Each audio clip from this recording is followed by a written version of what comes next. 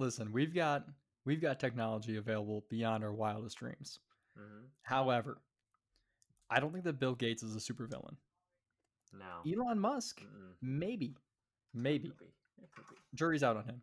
Yeah. But Bill Gates seems like a pretty good guy. He puts out like Yes. a Christmas book reading list every year. Nobody who does that is trying to control your brain. That's what they want you to think.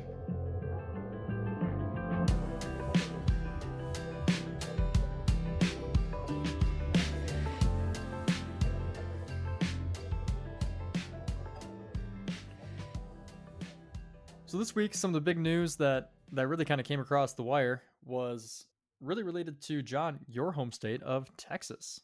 The Texas GOP filed a lawsuit against Georgia, Michigan, Pennsylvania, and Wisconsin on the basis that their elections did not follow the constitutional requirements and therefore degraded states like Texas election results. Love Oof. that for us. Great representation. Now, is your attorney general, right? He presented the case. I believe so. This guy has been indicted for a while. Apparently, he was indicted like 5 years ago and has just never stood trial. So that's a little fun fact about him. What does indicted mean again? Charges were brought up, but he's never actually been prosecuted like in a trial yet. It says there's enough evidence to prosecute the person in court. Gotcha. Like to take Gotcha. it to a trial. Okay, cool. Thanks. My legal vocab isn't always up to snuff with some of your guys' intelligence. I was pre-law in college. Nice. Decided not to be a lawyer for Flex. when you study mental health and life satisfaction. Lawyers always rank last. So I was like, yeah, I'm good. Yeah, it's like the highest alcoholism rate of any profession. Yeah. Mm-hmm. Yeah, I'm gonna count how many cups of coffee Starbucks sold last year instead. Thank you. Because that's what you do, right? Exactly. Yep. Okay, sweet. It's a much more satisfying life. I bet. So Texas Attorney General Ken Paxton is his name. Basically, the whole point of the lawsuit was to ask the U.S. Supreme Court to block the battleground states from casting unlawful and constitutionally tainted votes in the Electoral College. He was specifically focusing on the battleground states of Georgia, Michigan, Pennsylvania, and Wisconsin, the four key swing states that flipped the tide from red to blue that drove a Joe Biden victory in the election. So in this, it looks like Paxton is claiming that the four battleground states broke the law by instituting pandemic-related changes to election policies, whether through executive fiat or friendly lawsuits, thereby weakening ballot integrity. Does that all sound accurate to you guys? Is there anything else that I was missing there? I think that's right. I mean, define right. It's the information is correct. Right. Okay. The way you have related the information is correct. Okay. Mm-hmm. Cool. Feel free to jump in if there's any points that I'm missing. So Paxton claimed that these changes allowed for voter fraud to occur, a conclusion experts and election officials have rejected pretty much across the board. That's why a lot of these cases that Trump and his allies have brought to different courts at various levels have really gotten thrown out. Paxton said that the court should push back a December 14th deadline by which states must appoint their presidential electors. So a little bit of backstory. On Monday, well, we're recording on Saturday the 12th, Monday the 14th, the Electoral College is supposed to show up and actually cast their electoral votes.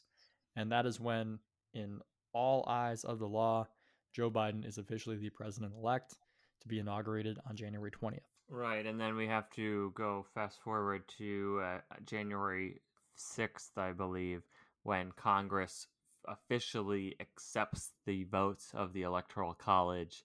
And that's kind of like the final certification that Joe Biden is elected president. How many times does he have to win for him to I know. win? He's won so many times in like 5 weeks. I'm so tired of winning. Yeah, it's exhausting. Yeah, that's a good one. I think, yeah, and I think we want to back up to like why was the suit by Texas thrown out, on what grounds, and like what were they claiming, and you described some very well, but the Supreme Court rejected this outright without even a sentence spoken, and essentially what was determined was that states that brought the lawsuit, Texas and I think 16 other states, lacked standing, which is another legal term. So we're in law class now tonight.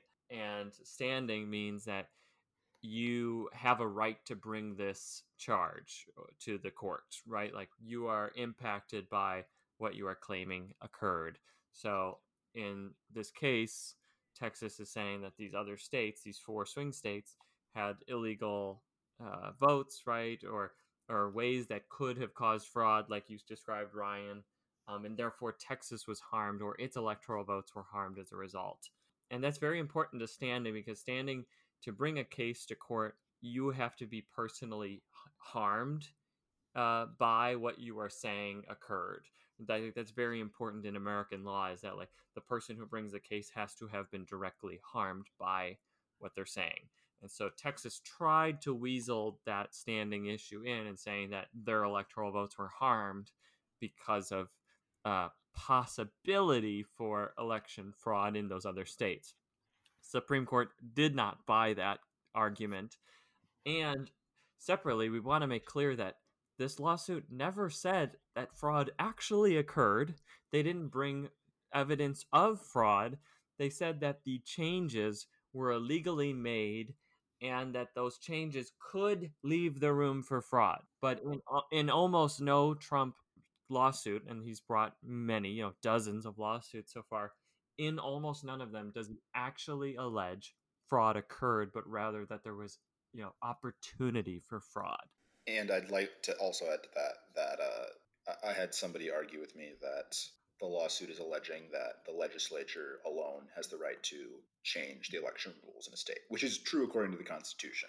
But the issue here is that the executive and judicial branches within Texas extended the early voting period a week as well this election season, with no feedback from the legislature. So under Texas's reasoning, New York, California, Massachusetts, and Maryland, and all the blue states could countersuit for what Texas did. Right. I mean, secretaries of state actually often execute large discretion over how their elections are run. And those are not legislators. Those are, members of the executive branch of the state.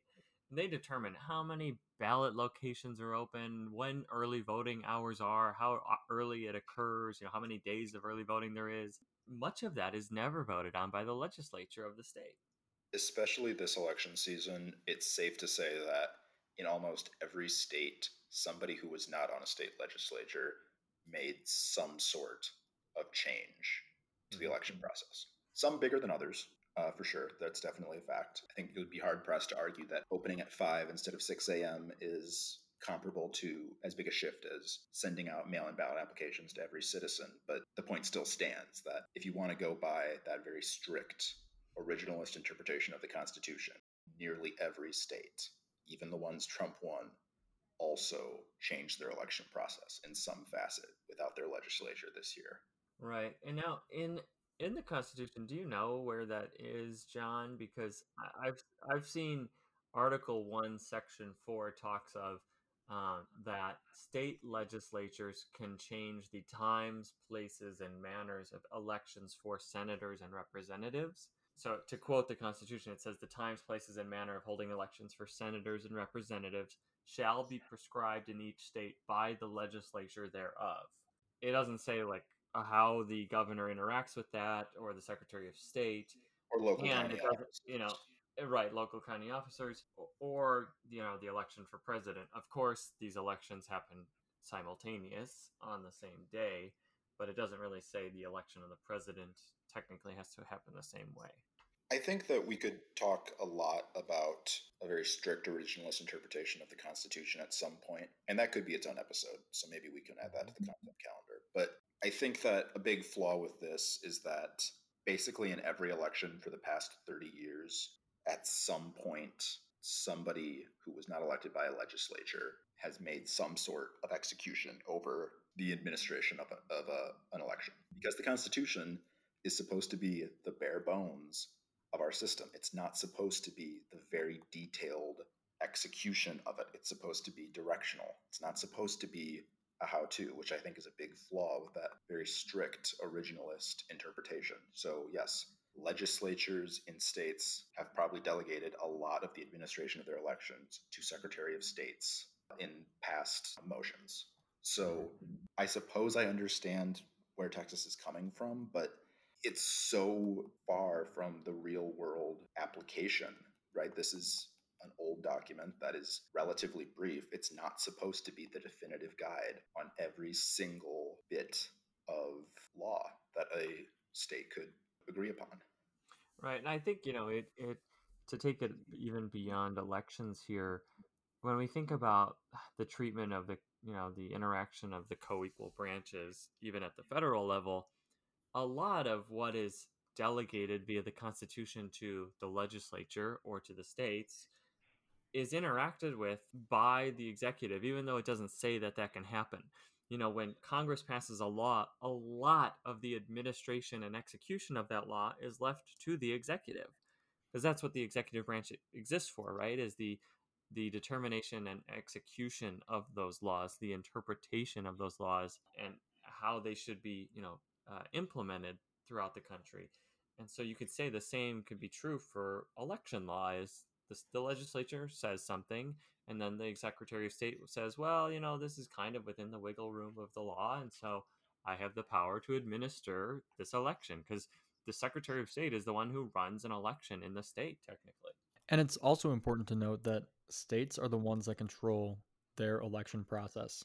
And that's for the local level, for the state level, and for the federal level. For better or worse, there's no general overarching federal law that says, hey, states, you need to run our federal elections in this way. Mm-hmm. And I think that that's where a lot of these issues come in as well, because each state is different and each county is different.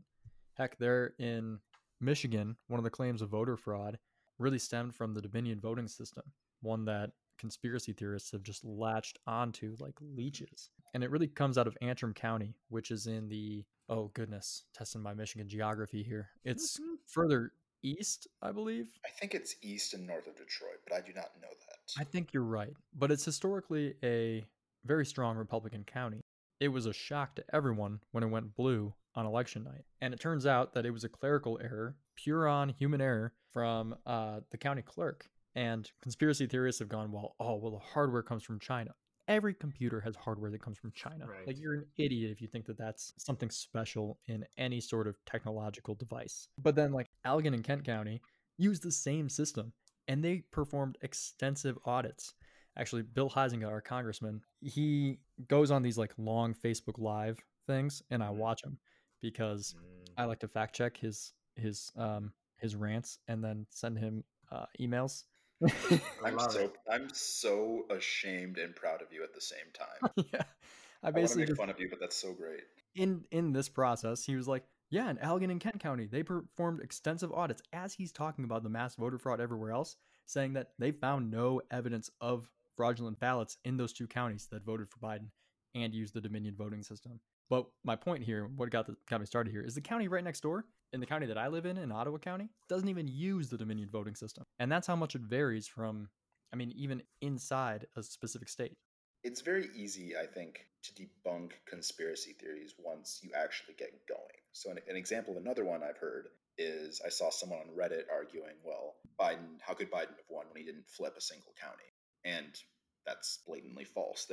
Let's even exclude the battleground states there where people are alleging fraud. Even in states that Trump won, there were a couple of pretty big flips. There are, I think, like 3 in Texas that went blue. There's about 1 or 2 in Ohio that flipped blue. There's 1 or 2 in North Carolina as well. And if you add up all of the counties across the country, I think NPR said it was something like 50 out of the 70 that flipped went for Biden. But that's the sort of thing, like with conspiracy theories, they always take these claims and put them out there without any evidence, and they fall apart easily once you get going. Oh yeah. Conspiracy theorists are not necessarily the cream of the crop of the intelligence community. Yeah, and you have many of these congressmen who even won this election saying that they fairly won their own election, Joe Biden's election, which was the same voting, same systems used. His election was fraudulent, yet theirs was real.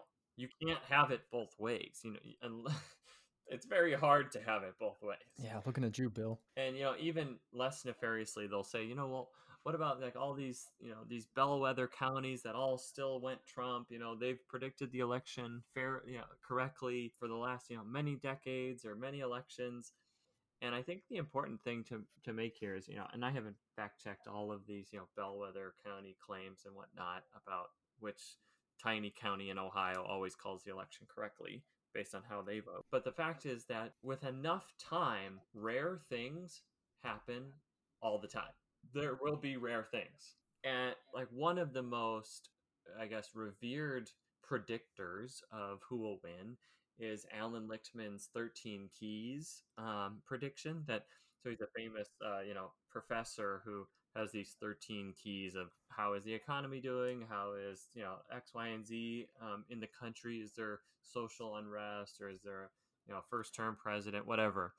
And he's predicted the election correctly since 1984, and he called a Joe Biden win. So it's like, well, that one wasn't surprising. I was just going to say that it's important to remember too, all these little counties that are supposedly like the barometer for the election, correlation does not imply causation. And we cannot stress that enough. Like, sure, they might have been right in the past 5 elections, but that could also just be what the political climate was at the time. And they just so happen to be with it. Right. And we have to remember how extremely diverse America is. Like, even though we seem to be so polarized and binary right now, like a single county, if it's filled up with, let's say, all mining people, the facts change. The people that are running change. How they reach out to those specific voters, can change. So we can't, like you're saying, you cannot take the correlation of that single county and use it as a predictor for how the rest of the country or enough people in the right exact states will vote. Right. Mining communities used to vote pure Democrat because they were the blue collar working class, and that's what union workers did, is they voted Democrat. Yeah. Or our shift that we might talk about in the Southern strategy at some point. Like, Democrats used to run the South. That's not the case anymore. I keep having conversations with people where they'll say, well, there's so many irregularities that occur. But an irregularity is just that, an irregularity. Like, you don't convict somebody of murder for an irregularity. And it's also worth pointing out that there would be a lot of irregularities for Biden to be predicted to win by an absolute blowout and Trump to win. Right. Like, if we want to look at one of the most, telling factors typically is presidential approval. And Donald Trump is the least popular president in U.S. history, or at least in modern history. Never cleared 50% approval. Right. And so, but just based on that, you would expect, oh, well, he shouldn't win re-election. You would imagine. I think a lot of it goes back to that we kind of insulate ourselves in these insular communities where everyone thinks like us. So in 2016, nobody understood that Hillary was as unpopular as she was with white rural people in the upper Midwest. And they probably should have. In 2020, I think a lot of people are just so used to drinking the Trump Kool-Aid and watching Fox News and hanging out with Republicans in rural red states that they don't understand how unpopular he is outside of those communities. Yeah, when you live in an echo chamber, let's take like a rural community in like northern Wisconsin. I guarantee there are not many Biden voters up there. But you look around and you're like, okay, I believe that this, and like I kind of disagree with some of these things that Trump does, and I kind of agree with some of these things that Trump does, and that person over there, like there's little minute differences there, and those are the conversations that are happening. But at the end of the day, everybody still really supports Donald Trump, and they can't imagine why anybody wouldn't, because they have no differing opinion on that. I think that that's a point that as I kind of scroll through social media has kind of been coming around too. It's like there's a stark difference between rural America and urban America. And I think we've talked about it before on here. And I think that it's a really complex and interesting subject and dichotomy to kind of study those two groups and how people respond, whether they live in urban or rural environments. Yeah, I think that we are so used to being in our bubbles that we can't comprehend things that go outside of the bubbles. I remember telling you guys about overhearing 2 girls talking about how they don't feel comfortable saying that they're Trump voters at work in a purple area in a red state. But like and they're also talking, like because I'm in line at Starbucks. I hear them talk about, all this voter fraud up in the Midwest, and I'm just wondering, like, how, like, you're so close. Just take that to the next step. Like, you are admitting you don't feel comfortable saying you support Trump in a purple area in freaking Texas. Right. Connect the dots there. Yeah, like take that to its logical conclusion. Why should a state that Trump won by 10,000 votes in 2016 be an absolute cakewalk for him in 2020? A year that we all know has been a disaster, and a lot of people have been making the case that Trump has played no small part in that. So it's just not even consistent with its own logic. But it is like you're saying, and it really is the largest crisis and problem of our times is the insulation of our own bubbles and echo chambers. And I live in a I guess you could say multi-political affiliation household right now, which I am appreciative to have, right? Because it keeps our minds open, it keeps a healthy debate going. But I observe Fox News, even though I deplore it, but I observe Fox News and Tucker Carlson almost Ooh, daily. Tucker's my favorite. Yeah, it's definitely, blood pressure raising. But, if I can see from this outside view that if you watched that and only that all day, every day, or even just an hour every day or whatever, that's your only news source, it is extremely easy to see and believe that, oh, well, of course Trump won. Of course there's voter fraud because this is the news. This is what I hear. Joe Biden's crooked. The votes are suspicious. And they have on all these stories of alleged voter fraud. And, well, there's 100 signed affidavits saying they observed something suspicious. If these people are lying, they go to jail. I was like, well, what is again, like the Occam's razor here, what is the most likely explanation? Is it a huge nationwide plot to elect Joe Biden? Or is it that someone who's literally just a run of the mill person from the street that runs this, county precinct for their election just doesn't understand how the process works because they've only done this once ever. And they thought, that camera crews boxes were some sort of luggage to steal ballots, but it was just some news cameras crew. Like, that's the stories we're hearing. Yeah, I couldn't agree more. I think that you have to be cognizant of where you're getting your news from. And it's something that we talked about like in the first like couple episodes of the podcast, just saying like, listen, you got to know what the bias is and you got to know what's driving that bias. And if you've got one bias coming at you all the time, you got to differentiate that. You have to look into alternative sources, not necessarily going down the conspiracy route, but at least hearing things on both sides, having conversations with people outside of your own personal beliefs, and really diving into that. Right, and I do want to just circle back a second to keep myself logically consistent because I said, what is the most likely thing to occur? Yet 5 minutes ago I said unlikely things happen all the time. The distinction is that you have to have evidence for those unlikely things, right? You have to have actual reasonable evidence to prove that the unlikely thing occurred. So a key point that I've been asking people in my life that I would like everyone who listening who knows their family and friends who believe there's voter fraud, I would legitimately ask them, in what scenario would you admit that this is just Trump trying to overturn an election? And what I mean by that is I think the three of us here, if the FBI came out and convicted the Secretary of State of Georgia for colluding with China to flip the election to Biden, I would accept that. I'd have to see the evidence. I'd have to, trust that these government agencies were doing their job correctly. But if someone got convicted for voter fraud and for colluding with the Biden campaign for it, I would accept that. And I'd have to own up and say, I was wrong. There was voter fraud. I was completely wrong. I think that's the difference. Like, the people I know who are alleging that there's voter fraud, I keep thinking, like, at what point are you willing to say you're wrong? Like, everything is just this constant defense of ego and your own opinion. And at what point do you say, oh, Trump's had all these cases thrown out by all of these judges he's appointed. Republicans in positions of authority in swing states are agreeing that there was no fraud. At what point do you say, I was wrong? And that's the problem with identity politics, right?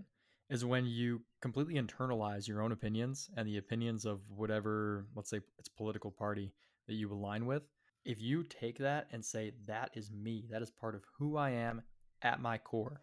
Well, now Mr. Ego part of your brain comes in and says, great, anything that attacks that, I'm going to get defensive and I'm going to say, no, no, no, you're wrong. I'm right because this is the core of my being. And if you take this away from me, I'm going to come at you hard and you cannot take this away from me because this is who I am. And I think that that's something that, I mean, we all get extra defensive over certain things versus others, but I don't think any of us hold those things at the very center core of our being. It's kind of like holding on to a rope. Like if we hold on loose enough, like we'll stay where we are, but also if it like really gets pulled, it's like we're just going to let it pass through our hands. It almost reminds me of the object lesson about critical thinking of you're out on a hike and you find some wildflowers and you think, well, maybe there's a gardener, and you wait and you don't see a gardener and you say, maybe the gardener's invisible. So you put a rope out to see if the gardener will trip, and then that doesn't happen. So then you think maybe the gardener can fly, and you put a net up over the flowers and nothing happens. And you just keep playing that off and off and off. And it just comes down to at some point you have to say, what's more likely? I'm wrong and there's no evidence for this, but that's not what keeps happening. People keep alleging that the Supreme Court is corrupted by China or the Democrats, and that's why this suit was thrown out, rather than maybe this didn't have a strong legal case to make. Well, it's changing your beliefs based on the facts, or trying to change the facts based on your beliefs, right? Like you're just weaseling around whatever news starts to counteract with your narrative. I think that like going back to like some of these claims of voter fraud, they're so simple to debunk. Like this claim that Wisconsin had 3.1 million voters registered versus 3.3 million turning out to vote, when in actuality it was 3.6 million people were registered, which was record turnout. But again, that's in line with the trend throughout the rest of the country. Like this year, I think proves to a lot of people that sitting back is not a good policy during such a critical election. No, I'd like to circle back to the lawsuit that kind of started this whole conversation that the Texas GOP raised against Michigan and Wisconsin and Georgia and Pennsylvania, because I think it's important to note that 106 Republican congressmen signed an amicus brief to say, like, yeah, Supreme Court, you need to listen to this. So an amicus brief comes from the phrase amicus curiae, which is Latin for a friend of the court. So a true amicus curiae is without interest in the litigation matter, whereas like we talked about how Texas had to have like some kind of like legitimate interest and like personal interest in the case in order to stand on it. So an amicus curiae is a bystander whose mission is to aid the court, to act only for the personal benefit of the court, not for their own personal benefit at all. So these Republican Congress people signed the brief backing Texas' lawsuit to challenge the results, and they did this to demonstrate the support to the Supreme Court and add more weight to the case. So this is, I mean, it's 3 days before the Electoral College votes, and Ted Cruz was supposed to present the case to the Supreme Court and argue it to them, which I think would have been fun to watch, if anything. Yeah, that would have been sweet. Just from like a pure fan of politics perspective, not for the actual what's going on. Man, just wild. And in any normal episode, we would probably conclude here, like with the fact that, you know what, Supreme Court said, nah, we throw it out. We're not dealing with it. It's BS. It's not grounded in fact. We're done. But as the late Billy Mays would say, wait, there's more. The Texas GOP chairman, Alan West, released this statement on Friday, December 11th. So I'm just going to read it here. So the Supreme Court, in tossing the Texas lawsuit that was joined by 17 states and 106 U.S. congressmen, have decreed that a state can take unconstitutional actions and violate its own election law, resulting in damaging effects on the other states that abide by the law, while the guilty state suffers no consequences. This decision establishes a precedent that says states can violate the U.S. Constitution and not be held accountable. The decision will have far-reaching ramifications for the future of our constitutional republic. Perhaps law-abiding states should bond together and form a union of states that will abide by the Constitution. The Texas GOP will always stand for the Constitution and for the rule of law, even while others don't. So in good old Texas fashion, they got mad and said, you know what? Why don't we just make our own country? I would like to tell Alan West that when he says create a union of states, that it's pronounced confederation of states. That's really what this is. And I'm sure the use of the word union there was intentional to dissuade that. Is this going to happen? Is this allowed? I think that even within, you got to remember, like 42% of Texas voted for Biden this year. The majority of the population of Texas lives in urban and suburban areas like Austin, San Antonio, Houston, Dallas. Like, I'm sure there are crazies who would love this to happen. It's not happening in the near future, not unless something changes. That's my take. Is it even legal for Texas to secede?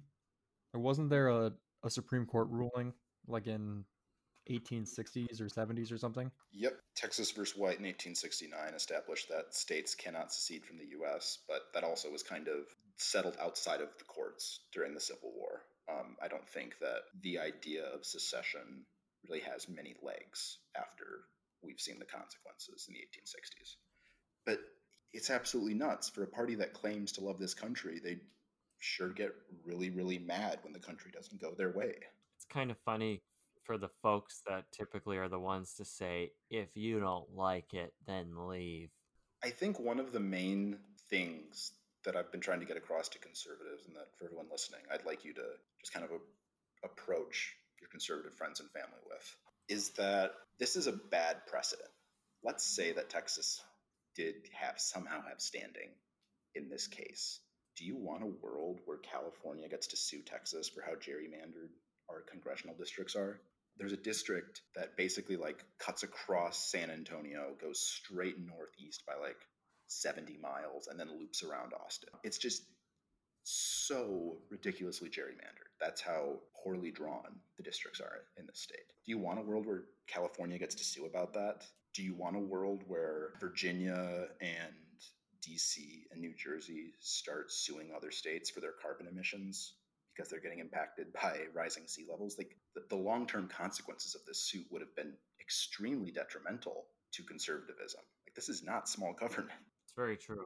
It's a very good cerebral point that's much higher level than just election talk. Right, and it's not an institutional conservatism. Like, there are people I know, like I disagree with my dad a lot. I would say that for the most part, he's an institutional conservative. He wants the institutions of this country to be preserved. I get that. That's kind of the heart of conservatism for a lot of people, and I disagree on some policy, but I respect that. But this isn't that. This is alleging that a local body doesn't have the right to administer the elections in the way it wants. And obviously, the Supreme Court has some ability to say, like, no, obviously, Black people have the right to vote. Obviously, poll taxes are going to be illegal. Like, I'm not saying we shouldn't completely deregulate elections, but I think expanding mail-in balloting does not seem like a cause to invalidate the entirety of an election without a clear cause of voter fraud. It's extremely far-reaching. It's not local government or small government in any way, shape, or form. I kind of feel like that's a good point to end on. Kind of wraps it up. Well, guys, I think it was a great conversation, great discussion. For those of you listening, if you have any... Sorry. Oh, yeah. Yeah, there we go. Sorry, it's 10 o'clock here. Oh, yeah. And for those in, the UK, and I think we had a listener in a super far away land. We had the United Kingdom. Let's just do some listener shout outs here. Let me pull up my Anchor app. Let's see. Czech Republic, Germany, Canada, UK, all with less than 1% of our listener base. So for those of you out there, our international fans, thank you. Thank you. Please feel free to reach out. Follow us on Instagram, which is @Misinformation Podcast on Instagram. You can also listen to us on Spotify, Apple Podcasts, Anchor, Google Podcasts. If there's one that you use that we're not on, shoot us a DM on Instagram. We'll get it fixed. We'll get us up there, and we'll get it taken care of. Till next time, talk to you later.